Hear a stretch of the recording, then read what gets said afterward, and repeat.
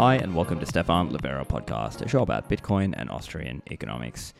Now, OpenNode are a company that years ago were started and were known primarily around merchant adoption and helping them accept Lightning payments. But now the truth is that they're actually evolving and involved in a lot more around payments infrastructure. And so Julie Landrum of OpenNode joins me to talk about this. We talk about that journey of providing infrastructure services, dealing with the cyclical nature of Bitcoin, spending versus hodling and earning, chargeback risk, dealing with regulatory requirements, as well as some of the stories around what happened in El Salvador with the Bitcoin law and what's coming up next with international adoption of Bitcoin. This show is brought to you by Swan Bitcoin, and as you might know, I'm working at Swan.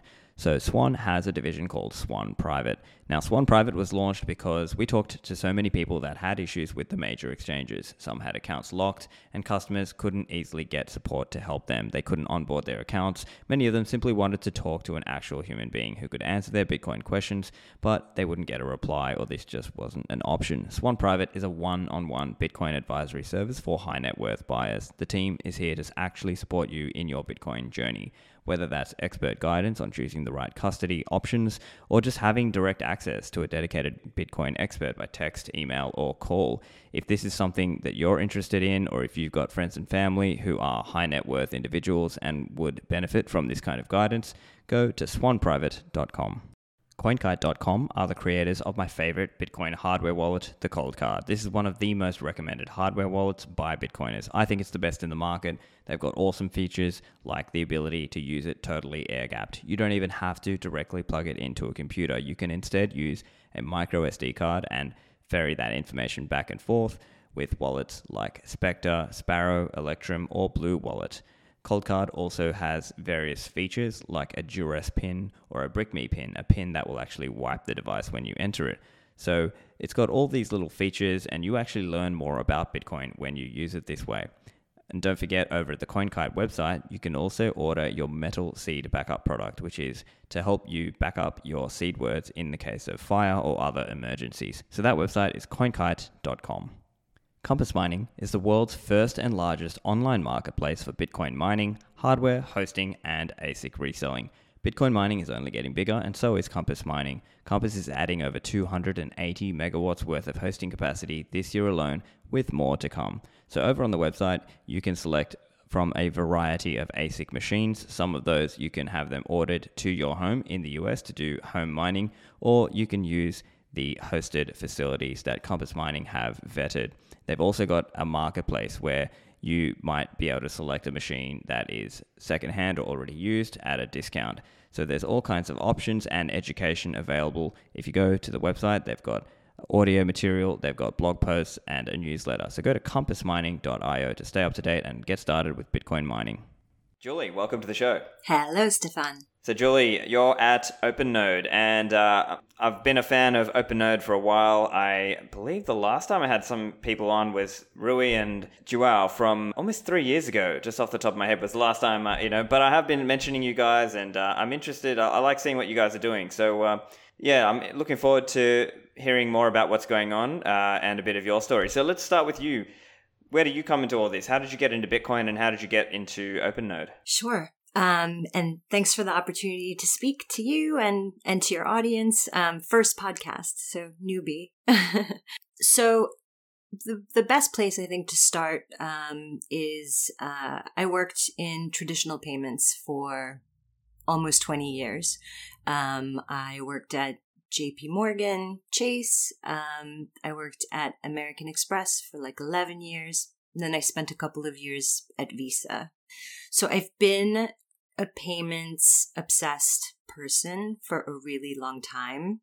And one of the first memories that I have of Bitcoin is around in 2015. My role at Amex specifically was network strategy. And what was amazing about that was that it gave me the opportunity to travel. It gave me the opportunity to learn about all the different facets of the network, from a product standpoint, capabilities, policies, which are very important components of how the networks manage change throughout all of the bank partners that they work with.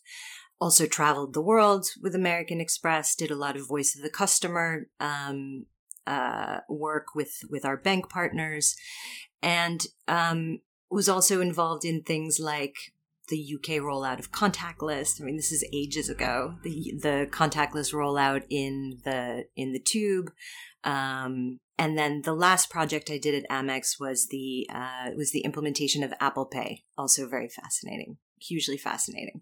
But in all of those projects, what you could see was that actually nothing was changing the base layer of how things worked: authorization, clearing, settlement. 3 kind of consecutive processes steeped in, decades of old technology, and very inflexible. And so when new products came about, we sort of had to kind of fake how the back end really worked. In 2015, I remember putting together kind of a strategic assessment of Bitcoin for, you get sort of like the revolving door of bosses when you work in those types of places. And I remember just thinking, wow, this is amazing. We should be looking at this. We should be thinking about this. And the feedback I got was twofold. One was that the report was too long.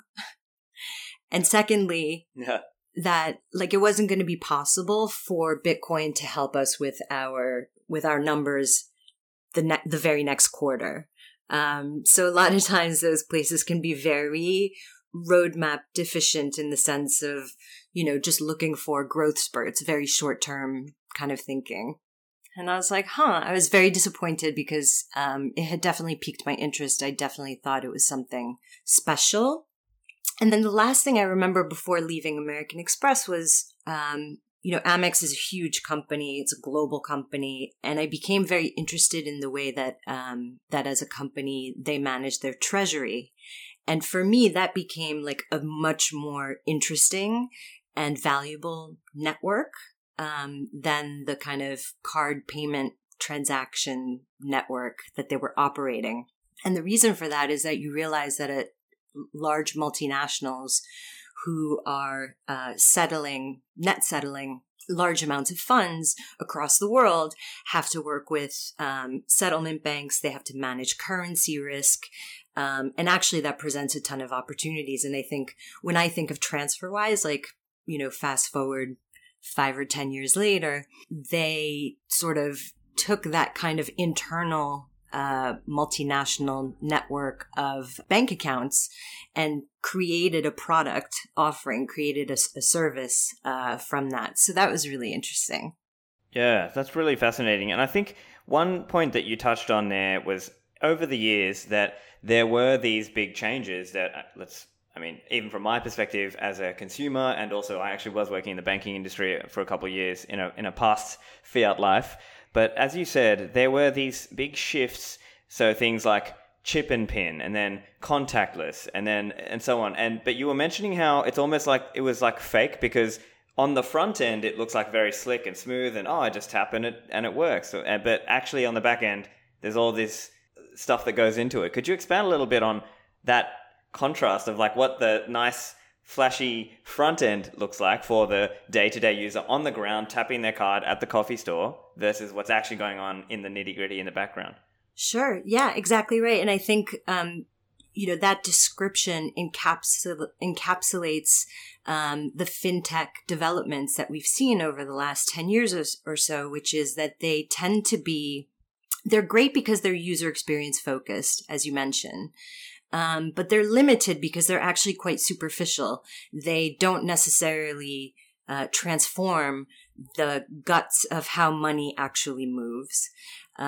So counterparty risk still exists. Fraud exists, because specifically the card payments world works on the basis of pull payment transactions. There's all this back and forth, the possibility of your personal information being collected and breached. There's chargebacks. There's just a lot of kind of antiquated but necessary interactions, and they're necessary because the system requires all of those things in order to work.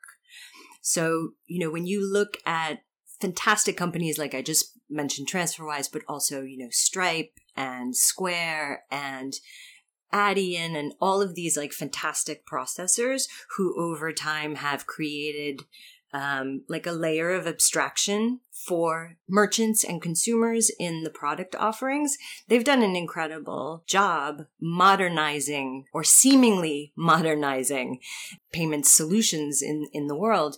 But actually, nothing changed on the back end. And this goes for banking and cards until Bitcoin.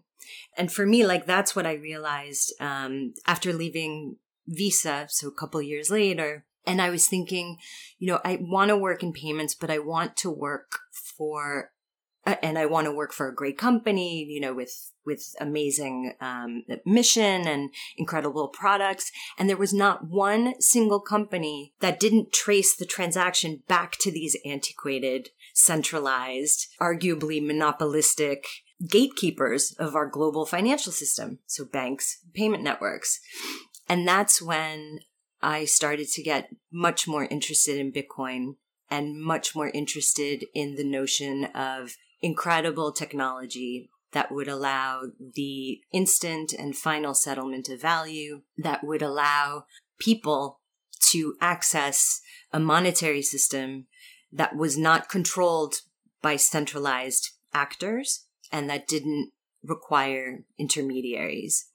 And, it took a while for me to find Bitcoin in that way. I think a lot of people talk about kind of walking through the desert for a few months or, up to a year, just trying to think like, what am I going to do with my life? How am I going to spend, the next 20, 30 years of my professional career? I just no longer wanted to contribute to what I saw as kind of the dinosaurs of payments. And then super luckily, I came across OpenNode and I didn't reach out to the guys, but I definitely just started following everything that they were doing and talking about and starting to learn about the Lightning Network. And they got in touch, and I'm quite a bit older than those guys. But I definitely saw huge promise in the work that they were doing, completely shared the mission. And I've been working with those guys for about 3 years, or nearly 3 years. At the beginning, I was almost like, I'm based in Europe. I was the only person who wasn't actually based in LA. But I just remember thinking at the very beginning that these guys are building a global company. And we should start doing that now. So yeah, it's been an incredible ride, especially thinking what a risk to join a startup, what a risk to work in Bitcoin, what a risk to have so much belief in the Lightning Network, almost 3 years ago when it was a lot less liquid, a lot less talked about. And it just seems like all this time the world is conspiring to make everything that we have been working on successful. So it's been an incredible, incredible journey. And it's not even the beginning almost. I think you're right there. It is extremely early in this whole Bitcoin journey. And I think for me, at least looking at OpenNode, as I first saw the company, I believe it was 2019 or around there, that I think the focus was very much around merchant solutions and merchant services. And so do you want to tell us a little bit about what that's been like? And as I understand now, that's not the only thing OpenNode is doing now. It's actually a range of products, but perhaps that was where OpenNode first got its name, at least inside the Bitcoin community. Sure. Yeah. So OpenNode is a Bitcoin payments and payout infrastructure provider. So we believe that, we focus on empowering individuals, including individuals who work for businesses, because businesses are people too, and just providing access to the best monetary network that the world has ever seen. That's our entire mission. And the way that we started on that path was, as you said, predominantly in the early days, it was enabling online merchants to accept Bitcoin and Lightning Network powered payments. Very quickly, we established some great partnerships in the e-commerce space. So we support plugins for some of the major e-commerce platforms like Shopify and BigCommerce. And so we very quickly saw how the right distribution partnerships can really help us scale the business and increase our reach. And that's actually one of the things that was established in traditional payments that we think is, continues to have tremendous value, because all of the fintechs that we talked about before, it used to be that they built, huge customer bases and offered great services, but the back end was still a mess. So now imagine, Stripe and Square and TransferWise and every really amazing company that has been doing incredible work to abstract complexity for users and drop fees and all the rest of it. Imagine all those companies now having a Bitcoin payment rail as part of their offering. From that point on, you have kind of end-to-end optimization of the tech stack. And OpenNode now is very focused on not just merchant payments, but helping businesses with payments and payouts as well. We talk about the payments landscape as, going to buy the proverbial cup of coffee. The reality is that payments is another way to talk about global money movement. And wherever there is money to be moved, OpenNode plans to be there. So we've evolved from being a payment processor for merchant payments online to offering, in-person merchant payments as well, working with businesses, platforms to allow them to white label our payments capabilities and our custodial account capabilities. And we're very quickly headed to a place where we are going to be powering the Bitcoin rail for major payment processors, payroll processors, donation platforms, remittance providers. These types of businesses don't necessarily need to disappear. There's value in, for example, the services that a money transfer operator provides. The difference is that they, in the past, have either been predatory or have been constrained to using rails that are expensive and slow and therefore impact the customer experience. The important thing, too, that I would note is that when we work with distribution partners today, we're very focused on making sure that we don't recreate what was not good about traditional payments, which is you start with a base layer that costs X, and then everyone in the value chain kind of adds their piece, and then the end merchant or the end business ends up having to pay loads, or the largest businesses get these incredible volume discounts where it's actually the small businesses and the medium-sized businesses that are always left holding the bag or paying the most expensive rates. So what we do is when we work with distribution partners, we work backwards from the rate, the transaction processing rate that the end merchant pays. It allows us to make sure that we can maintain equity, that we can maintain some kind of equality, and also to make sure that our distribution partners feel like they're sharing revenue with us, not taking something and reselling it marked up to the end client. And we've found that to be extremely effective.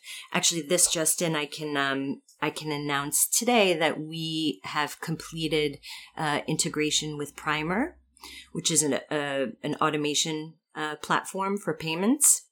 They will be, so with Primer, OpenNode becomes a connection partner, and any merchant or business that's using Primer for their payments can now add Bitcoin and Lightning Network payments to their checkout, just as part of their Primer setup, which is automated, no code. They also have, dozens of connection partners like Stripe and Adyen. They sort of aggregate all of the processors, all of the major processors, as well as fraud solutions, etc., and then make those available to merchants so that they can pick and choose what processing paths to follow as part of their processing setup. So we're really excited to work with Primer. And again, this is like tip of the iceberg stuff. We're going to be present in many more payment processor offerings. We also announced this year a partnership with Descara, who are a large small business software provider in Asia, similar to like a QuickBooks or a Xero. with an X. Any payment flow where there's invoices, where there's receiving payments, where there's sending payments. Digital wallets we've started to integrate with. We power Bello and Cafecito in LATAM. We're also, in process, we have like a ton of digital wallets in the roadmap. Exchanges, doing Lightning Network transfers. So again, like our infrastructure offering is going to be massive, and it covers a complete range of solutions from no code to API integration to managed accounts to even infrastructure type services like at the node level for, companies that are coming onto the Lightning Network and want to operate at scale. Yeah, that's really fascinating because I think in the early days it was, at least for those of us in the Bitcoin world, it seemed like the conversation would be like, yeah, tell this merchant to take Bitcoin. Whereas it's almost like what you guys are doing is trying to play more of an infrastructure role now on top of that merchant role. And so this idea is if you can hook it up so that merchants who can just use their already existing payment providers, then they can just kind of piggyback on that and then automatically have Lightning based on that. Now, I didn't know about Primer, and I just had a quick search on them as well. So that's interesting as well. So can you tell us a little bit about how many merchants are using Primer? I don't know. What's really interesting about Primer is that they, as I mentioned, they aggregate connections with all the leading processors in the world and all of the leading alternative payment methods. And what they do is they don't charge a transaction processing fee. They charge a service fee to the merchants. So it's almost like what's new about what they do is before Primer, as a merchant or as a business, you kind of had lock-in with one payment processor, or you had redundancy and maybe you maintained like two relationships, but it would have been quite rigid. You'd have one and then you'd have the other and you'd have to manage what you sent where. Primer almost makes these payment providers like building blocks for your overall payment strategy. And in that sense, they charge in a way that is reflects the value of just that service. I don't know how many merchants they have, but we already have a pipeline. We'll be starting to announce some of the major merchants soon. It's great. They're global. They work with merchants from many different industries. And they also, when you work with very engaged distribution partners and allies, again, specifically these processors who have huge knowledge of traditional payments, they also have very, very sophisticated, very advanced sales teams. So for a company like OpenNode, there were 10 of us until the end of last year. That's also like a fantastic kind of partnership asset that we can leverage. And, you mentioned you didn't know we were doing all these things. Like, we haven't really made a lot of noise in the last couple of years. We've been working really hard. When it comes to kind of conferences, we like to power the payments. We don't really talk a ton. For example, like all the Bitcoin conferences, we have a great relationship with the BTC Inc. guys. So yeah, we, all the growth has been organic, and now we're really looking at our roadmap and our pipeline, and it's a massive hyper growth kind of scenario. And so then the interesting part for the merchants, and let's say people are listening out there and they want an idea of how it looks if they want to sign up with OpenNode, what does that look like? Because I guess part of the idea is they might be thinking, look, I want to take Bitcoin and Lightning payment, but I don't have the time to go and figure it all out. What exactly is OpenNode doing for them? And then how does that work on their side? Like they you take the Bitcoin in and pay them out the fiat, right? Yeah. So let's start with the products that we offer directly, and then we can talk about how merchants can access OpenNode payments through maybe their existing provider or maybe their existing e-com platform like Shopify, BigCommerce. So if you come directly to the OpenNode site, there's a sign-up process. There's a very kind of basic KYC process that merchants need to complete. When it comes to no-code solutions, we offer payments. We offer invoices, payouts, a dashboard that allows businesses to monitor and manage their transactions and funds. From a settlement standpoint, merchants can elect to receive Bitcoin payments as Bitcoin. They can also ask us to automatically convert Bitcoin to their preferred local currency at the time of the transaction. And the third option that we provide is what we call split settlement. So instead of having to take 100% Bitcoin or 100% dollars, you can elect to have your transactions settled, let's say 80% fiat, 20% Bitcoin. What's great about that is that it allows merchants to start taking some exposure to Bitcoin if that's what they want to do, without having to make like a totally black and white decision of no exposure, full exposure. So that's been really popular, and that's a really good way for merchants to begin the journey of holding Bitcoin. And then on the flip side, when it comes to payouts, payouts can be funded with BTC. They can also be funded with fiat. So if a business wants to pay a trade partner or pay contractors in Bitcoin, they can fund that with local currency. And then recipients, if they have an account with us, can, on the flip side, receive Bitcoin or their preferred local currency. So in the case of payouts, we talk about payouts as being Bitcoin or Bitcoin powered, because sometimes neither the sender nor the recipient actually holds Bitcoin. The full transaction is fiat to fiat, but it's instant, lowest cost, final settlement, and a finite transfer of value, because we've used Bitcoin as the intermediate currency and because we've used the Lightning Network as the mechanism to move that value. Back to the show in a moment. Now, have you thought about removing single points of failure in your Bitcoin security setup? Unchained Capital can help you here because they can help you create a multi-signature vault. So with this setup, you hold two keys, two hardware wallets, and Unchained holds the third key. They can countersign for you, and this can help you remove that single point of failure, whether that is an exchange, a custodian, or potentially even a single signature Bitcoin hardware wallet. With Unchained, you can pay for a concierge onboarding program where they will ship you hardware wallets. They will do a call with you, get you set up, and then deposit $1,000 of Bitcoin in your vault to get you started. So go to the website unchained.com, select the concierge onboarding program, and use the code Livera for a discount there. Braiins are a Bitcoin company through and through, and they are a must-see if you are interested in Bitcoin mining. They've got Braiins OS Plus. This is firmware for your ASIC machine that you can install to auto-tune and optimize your miner performance so you get more hash rate for your electricity bill. Also, if you use Braiins OS Plus and point your hash rate towards Slushpool, you actually receive a 0% pool fee. So this is a great benefit. Also, with Braiins, they are supporting Stratum v2. So this is a great benefit and an upgrade. It's the next generation Bitcoin mining protocol. So this is also a great way to support that venture. Now, also on the website, braiins.com, they've got an analytics dashboard. So if you go to insights.braiins.com, there's also some really cool statistics, and there's a mining profitability calculator. So go to that website. It's braiins.com. That's Braiins with 2 I's.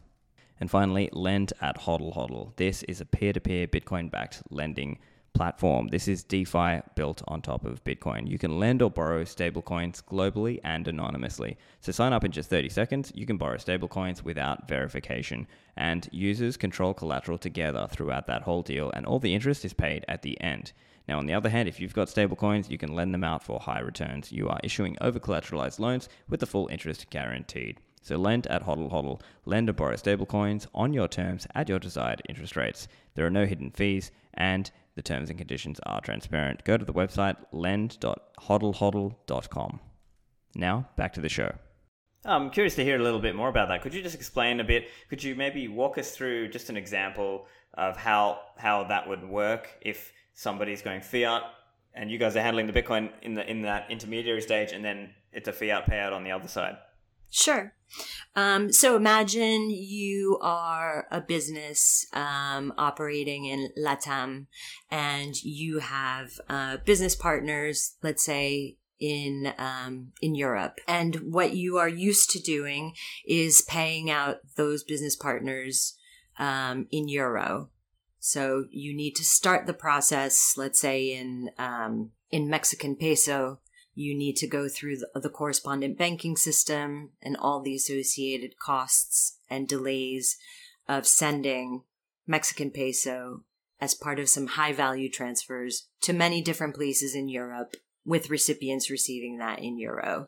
With OpenNode and with the help of our exchange partners and our bank partners, we can take in peso, we can convert that to Bitcoin, send it across to the recipient account instantly, nearly feelessly, with very, very low transaction costs. And then the recipient can determine, for example, that they want to receive that value in euros in an account that is associated with OpenNode. And the last mile for them is just to do a local bank transfer from euro to their destination bank account in euro. That takes a day. I mean, it just does. We can't change the traditional, the legacy financial system. But already what we're seeing is that businesses have a lot more flexibility. There's so much that they can do from a cash flow standpoint when they know that the funds have been received. They haven't necessarily, they need one more day to make it to their destination account, but there are lots of things that companies can do knowing that that value is there. And instant transfer of Mexican peso to, euro is unheard of. Absolutely unheard of. And so what kind of fees are we talking about then for that kind of process? And actually, before we go there, I'm actually curious as well. Are you seeing any merchants who actually just close the loop? Like, let's say they start maybe, taking Bitcoin and sort of holding some fiat, and then eventually they get to that point where they actually pay their own suppliers with Bitcoin. Do you see that? That's the best case, because that means the best financials for those merchants, because then they don't have to convert back to fiat. I would say we more see payout recipients keeping Bitcoin and then, having that kind of help them start to operate in a Bitcoin standard. So a lot of times we're seeing small businesses do that, like keep the Bitcoin, and then we know that they are only coming out of Bitcoin to pay, in fiat when they have to. One of the things that OpenNode is going to launch to help those people, kind of live in a Bitcoin standard world, but have access to fiat is we're going to be issuing a debit card that links to the account so that people can pay for things in fiat over traditional rails when they need to. The fees right now, the headline fees for payouts are 1%, but those are too high. Like we know, for example, that domestic payouts, which is really a bank transfer from a business to another business, can be as low as, 20 to 50p. They tend to be fixed amounts, or they tend to be very low percentages with caps. We have the opportunity to be as competitive as we need to be in order to compete with that. But I would say where we are going to fulfill most of the demand in the short term is in the cross-border space. So we're pricing different corridors. And then also, of course, you have the value of instant. I mean, the fees are going to be ultra competitive. There's nothing that is going to be a barrier to people using this technology to move value. Of course. And important to point out that using these kinds of techniques, this kind of technology, it will end up being cheaper than if they were using standard fiat rails, right? And so it would be interesting if you could talk about that difference in the fees and maybe point to where some of that is coming from as well. Sure. So in the payments world, it's really hard to come up with actual pricing. Like you have to do average, because payments in the traditional world depend on what kind of card is being used, where the person is coming from, what is the industry of the accepting merchant.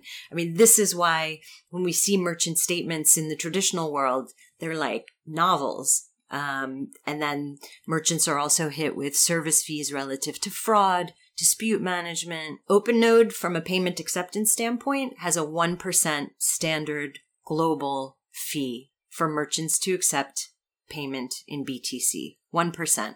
And over Lightning, that is instant.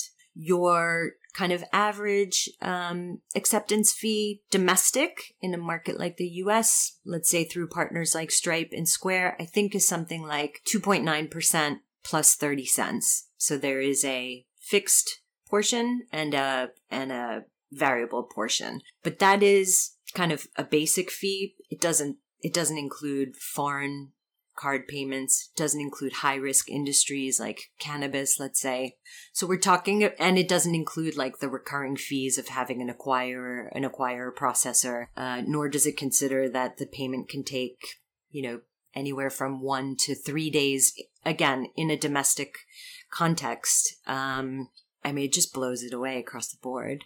Of course. And the other aspect is that many end consumers don't see the cost that they're paying. So they don't realize that the cost of all this has already been built into what they are purchasing. And so that's been a bit of a narrative in the Bitcoin world that, okay, maybe over time there could be some of that fees come out, and the end consumer might be the one who wins there because of more competition around businesses, assuming they take on Bitcoin and use Lightning to obviously lower their fees. Yeah, those discussions happened in the traditional world as well, specifically as markets were trying to regulate the high fees that were being charged in tandem by banks and by Visa and MasterCard.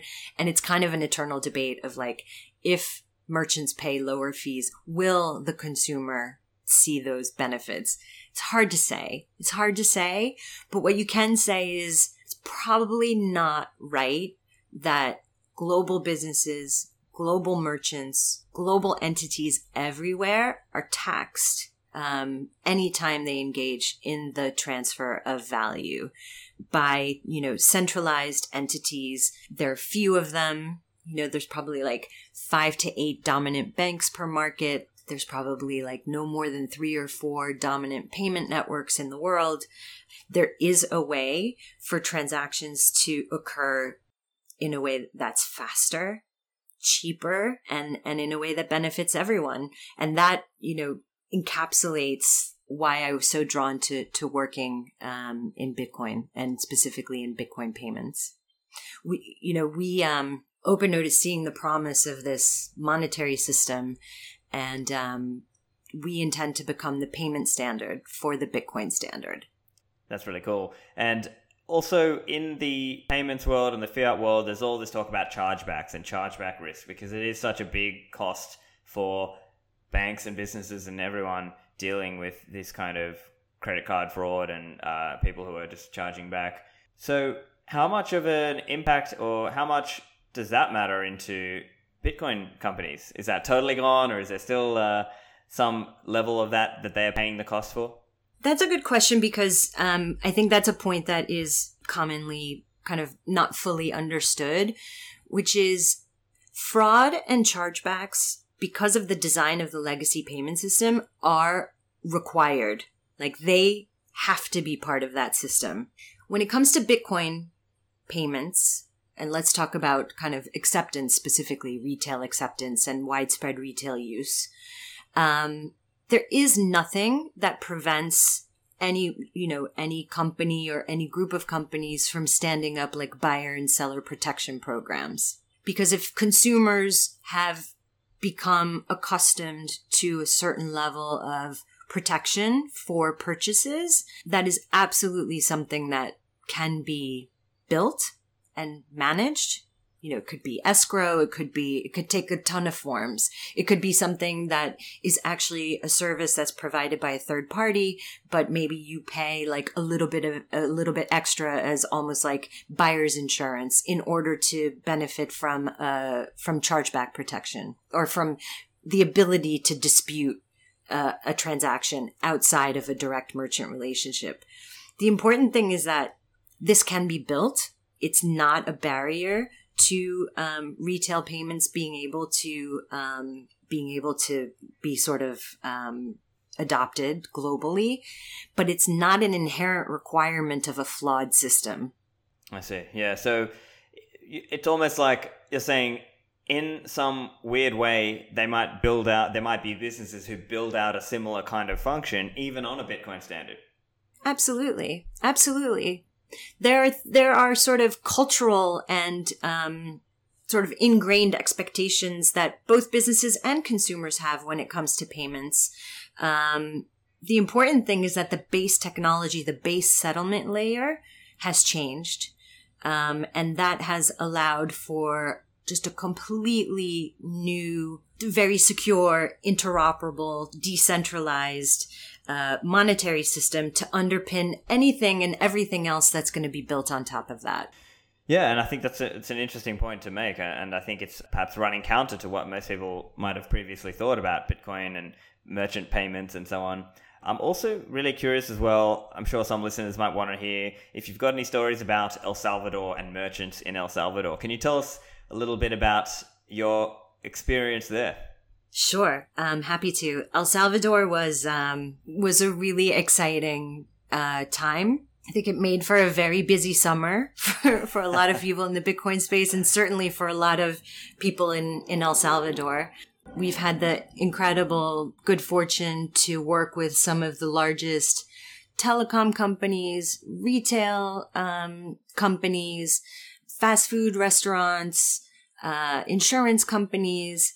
And I guess what I would say is, until advancing Bitcoin, I'd never been to El Salvador, but I speak Spanish. So what did we do? We started kind of targeting prospects, sent them emails introducing OpenNode, and going through due diligence, going through a very quick educational process. And ultimately, these guys, pretty much every company we worked with, they were very sophisticated in terms of their understanding of payments. They were very knowledgeable about what their requirements were as soon as they were kind of announced and analyzed.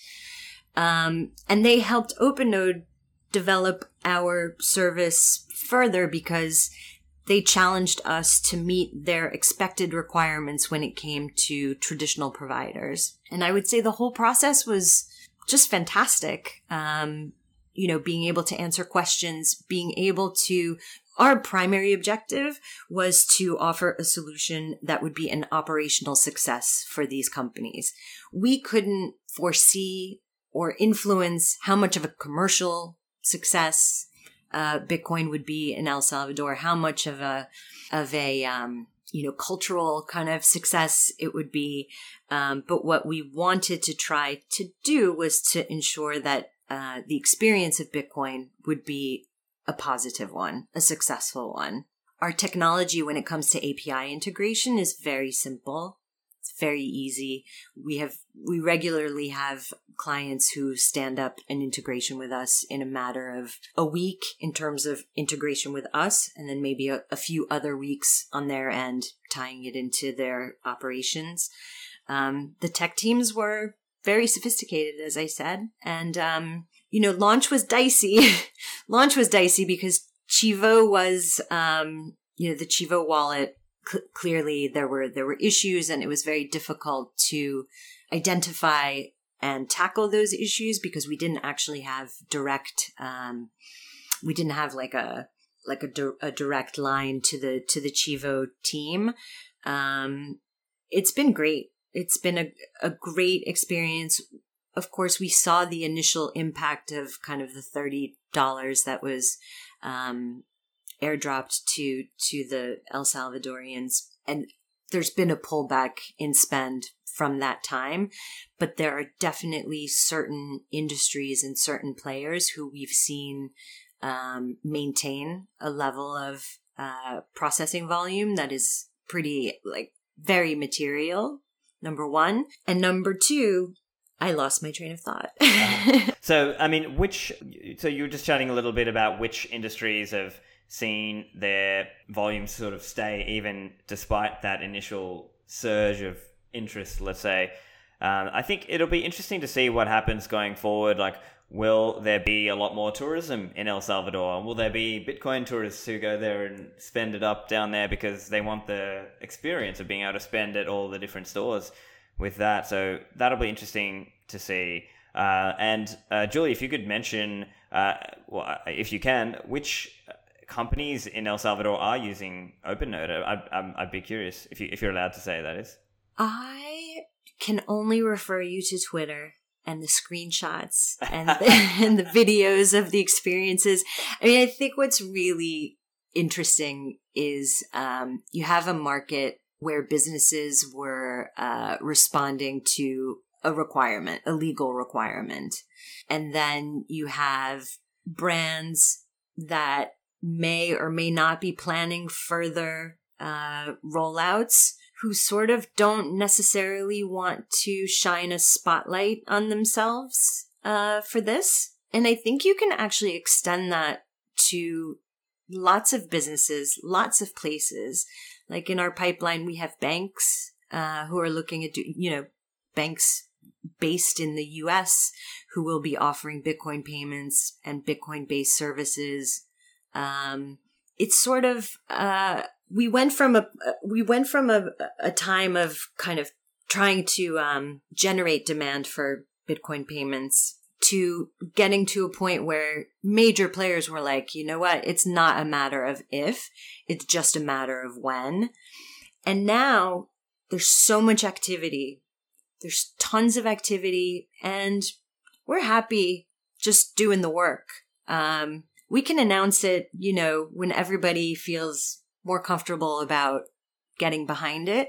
For now, we'll take their actions as a really massive signal that this can work. You can stand it up within 7 weeks. You can incorporate it into your roadmaps outside of El Salvador. And, there are many companies that will pull the trigger.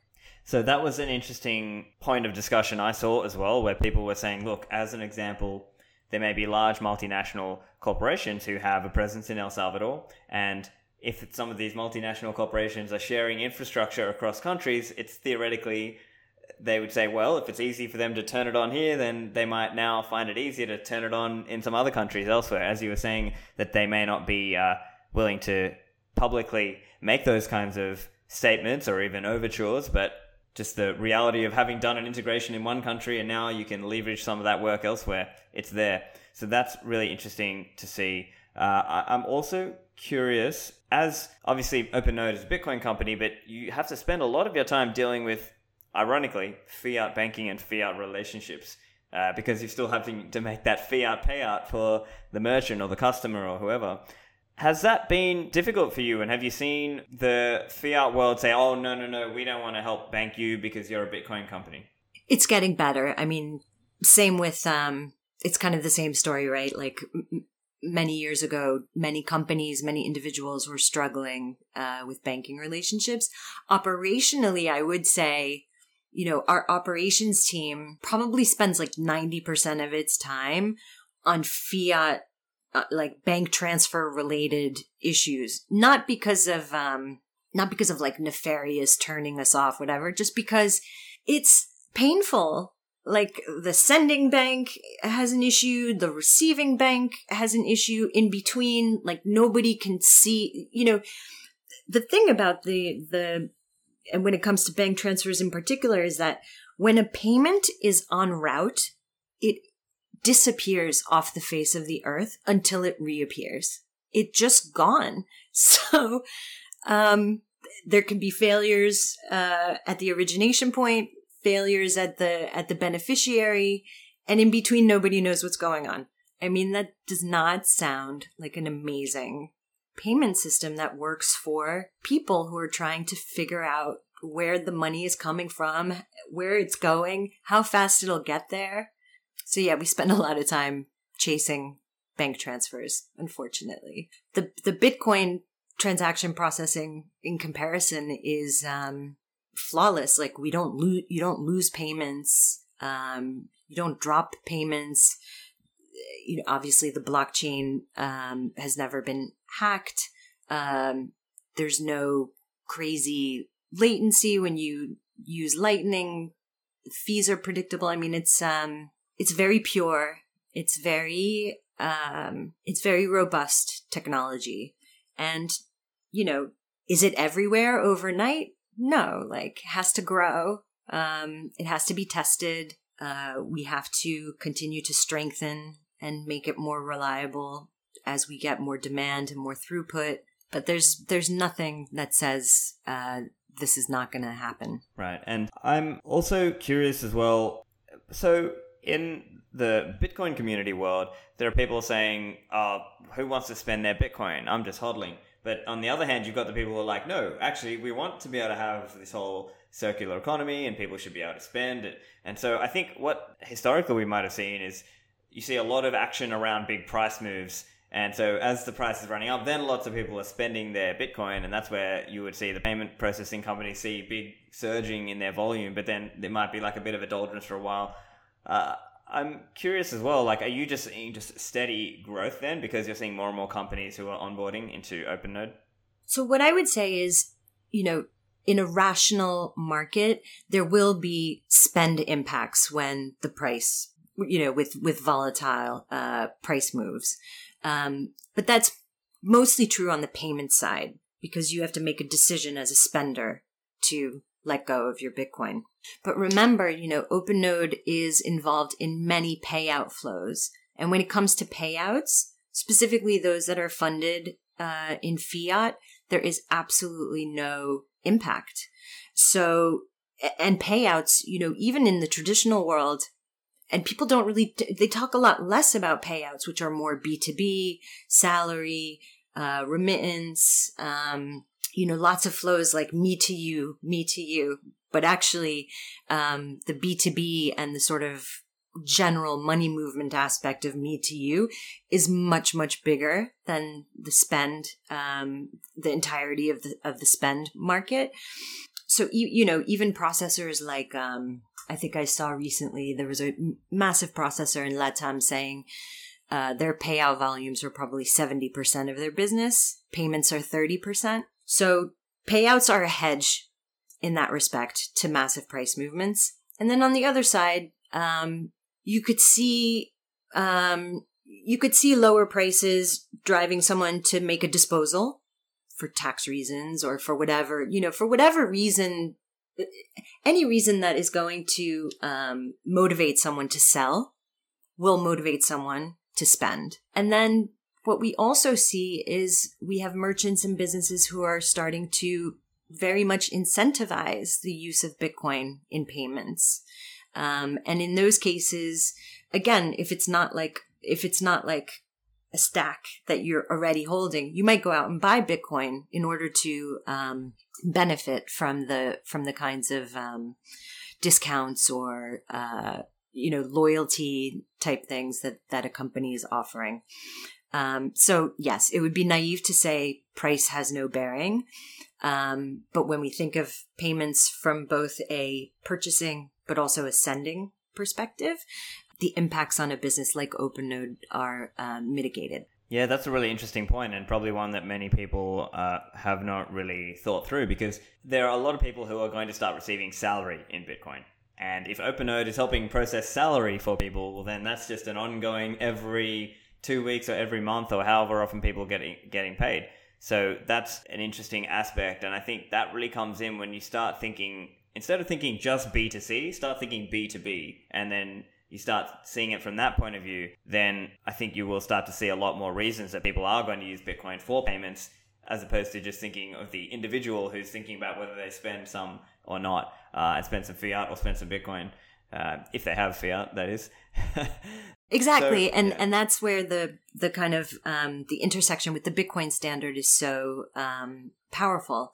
Like, there are communities operating on a Bitcoin standard. There are people operating on a Bitcoin standard. There's sports teams operating on a Bitcoin standard. There's countries that are looking to operate on Bitcoin standard. And in those cases, the more prevalent it becomes, the less daily prices will matter, because people will have opted out and they will still have money movement needs. So at the end of the day, OpenNode is really providing a lot of infrastructure out there for people who are even Bitcoin companies who want to use the Lightning Network.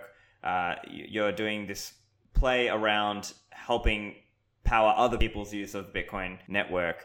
So where do you see all of this going, like with the Bitcoin and Lightning standard? Do you see more and more people coming on to the Bitcoin standard every day, or is it just kind of like a steady growth thing? Or do you see it more like we're going to see just like in Bitcoin's history, these big waves up and down in terms of adoption? I think in the growth of Bitcoin as an asset, you're seeing a reaction to the central planning of money. And I think that in the growth of utility of Bitcoin, the network, you're seeing a reaction to the failures of centralized payments. And I think there's going to be two things that drive our growth. One is growth of Bitcoin, but also the more businesses that we engage with, the more platforms, the more people, the more countries, the more governments. There are different pain points everywhere. For Argentina, it's inflation. So merchants don't, they want to be paid in something different. In cross-border, it's the time and the cost of sending money from here to there. There are just so many pain points that Bitcoin, the network, can solve for, just as there are so many pain points that Bitcoin, the asset, can solve for. And, we'll bridge for as long as businesses and merchants need us to bridge into fiat so that they continue to manage their operations, manage their businesses in currencies that are maybe more stable in some cases, less stable in other cases. There's just a ton of work to do to demonstrate and educate on the power of this technology that is really, it's changing the game completely. I'm also curious as well, like regulatory pressure or things like, let's say, FATF travel rule and things like this, where they are trying to basically force Bitcoin providers to then go and identify the other party in that transaction. Is that something you see as like a regulatory risk coming down the pipeline for OpenNode or not? What I would say about the regulatory stuff is, first of all, OpenNode is a managed, custodial, regulated service. We will always comply with regulatory requirements. Our hope is that the solutions that we build abstract complexity and onboard more people into this Bitcoin standard. And two, as usage grows and value and fungibility of Bitcoin grow, we expect that as an industry, as a movement, as a community, we will have a larger say in the regulatory developments. So for now, I think, we continue to believe in the fundamental characteristics of the currency: privacy, sovereignty, scarcity. And we will continue to, to support that and to fight for that. And in the meantime, we're going to do everything we can to grow adoption and eliminate barriers to usage within the legal and regulatory framework. Okay, so that's probably most of the key questions I had in mind. I guess just to finish off, if you've got any thoughts around what people out there can do if they're trying to grow adoption as well, what kind of ideas do you have in mind that Bitcoin enthusiasts could they be doing? So I think we see three main categories of end clients when it comes to Bitcoin payments. There are people who need Bitcoin. They need it because their currency is collapsing, or they are unbanked, or they are being robbed every time they're trying to send money. And those people, the education is kind of inbuilt. They don't need anything from us in terms of impetus to look at this technology as an option. Then we work with a lot of users who want Bitcoin. They want to accumulate it. They think it's better. They already are sort of sold on the idea that this new alternative system it's going to work for them. It's going to work for the world. So then we're sort of left with a third category of people who are sort of curious or skeptical, or, and I think when you think about the first two categories, the people who need Bitcoin, people who want Bitcoin, these are the people who are going to be your army of educators, not because they're going to write books necessarily, but because they run businesses, because they make financial decisions every day. They have many financial touch points, both in terms of how they accept payments and how they pay out. And we think that kind of this movement, when you add incentives, when you add individual experience, when you add communities, sports teams, all of these kind of groups of experience and nuclei for education, it's a grassroots movement. Like, nobody wants to, we don't need to Bukele the whole world. Like, let people come into contact with this technology, let them experience the benefits of it, and share it with the people that they work with and the people that they live with. And, it's all happening. Fantastic. It's all happening. So, Julie, where can people find you online? Oh, find me. I think I have like 100. I think I just broke like 150 followers on Twitter. I'm Julie City. I don't post very much. I just sort of hang out and see what's going on. But definitely follow OpenNode at OpenNode on Twitter, opennode.com. We are hiring. We are growing, particularly engineering functions, sales functions, and also growing in international. We'll be at Bitcoin 2022.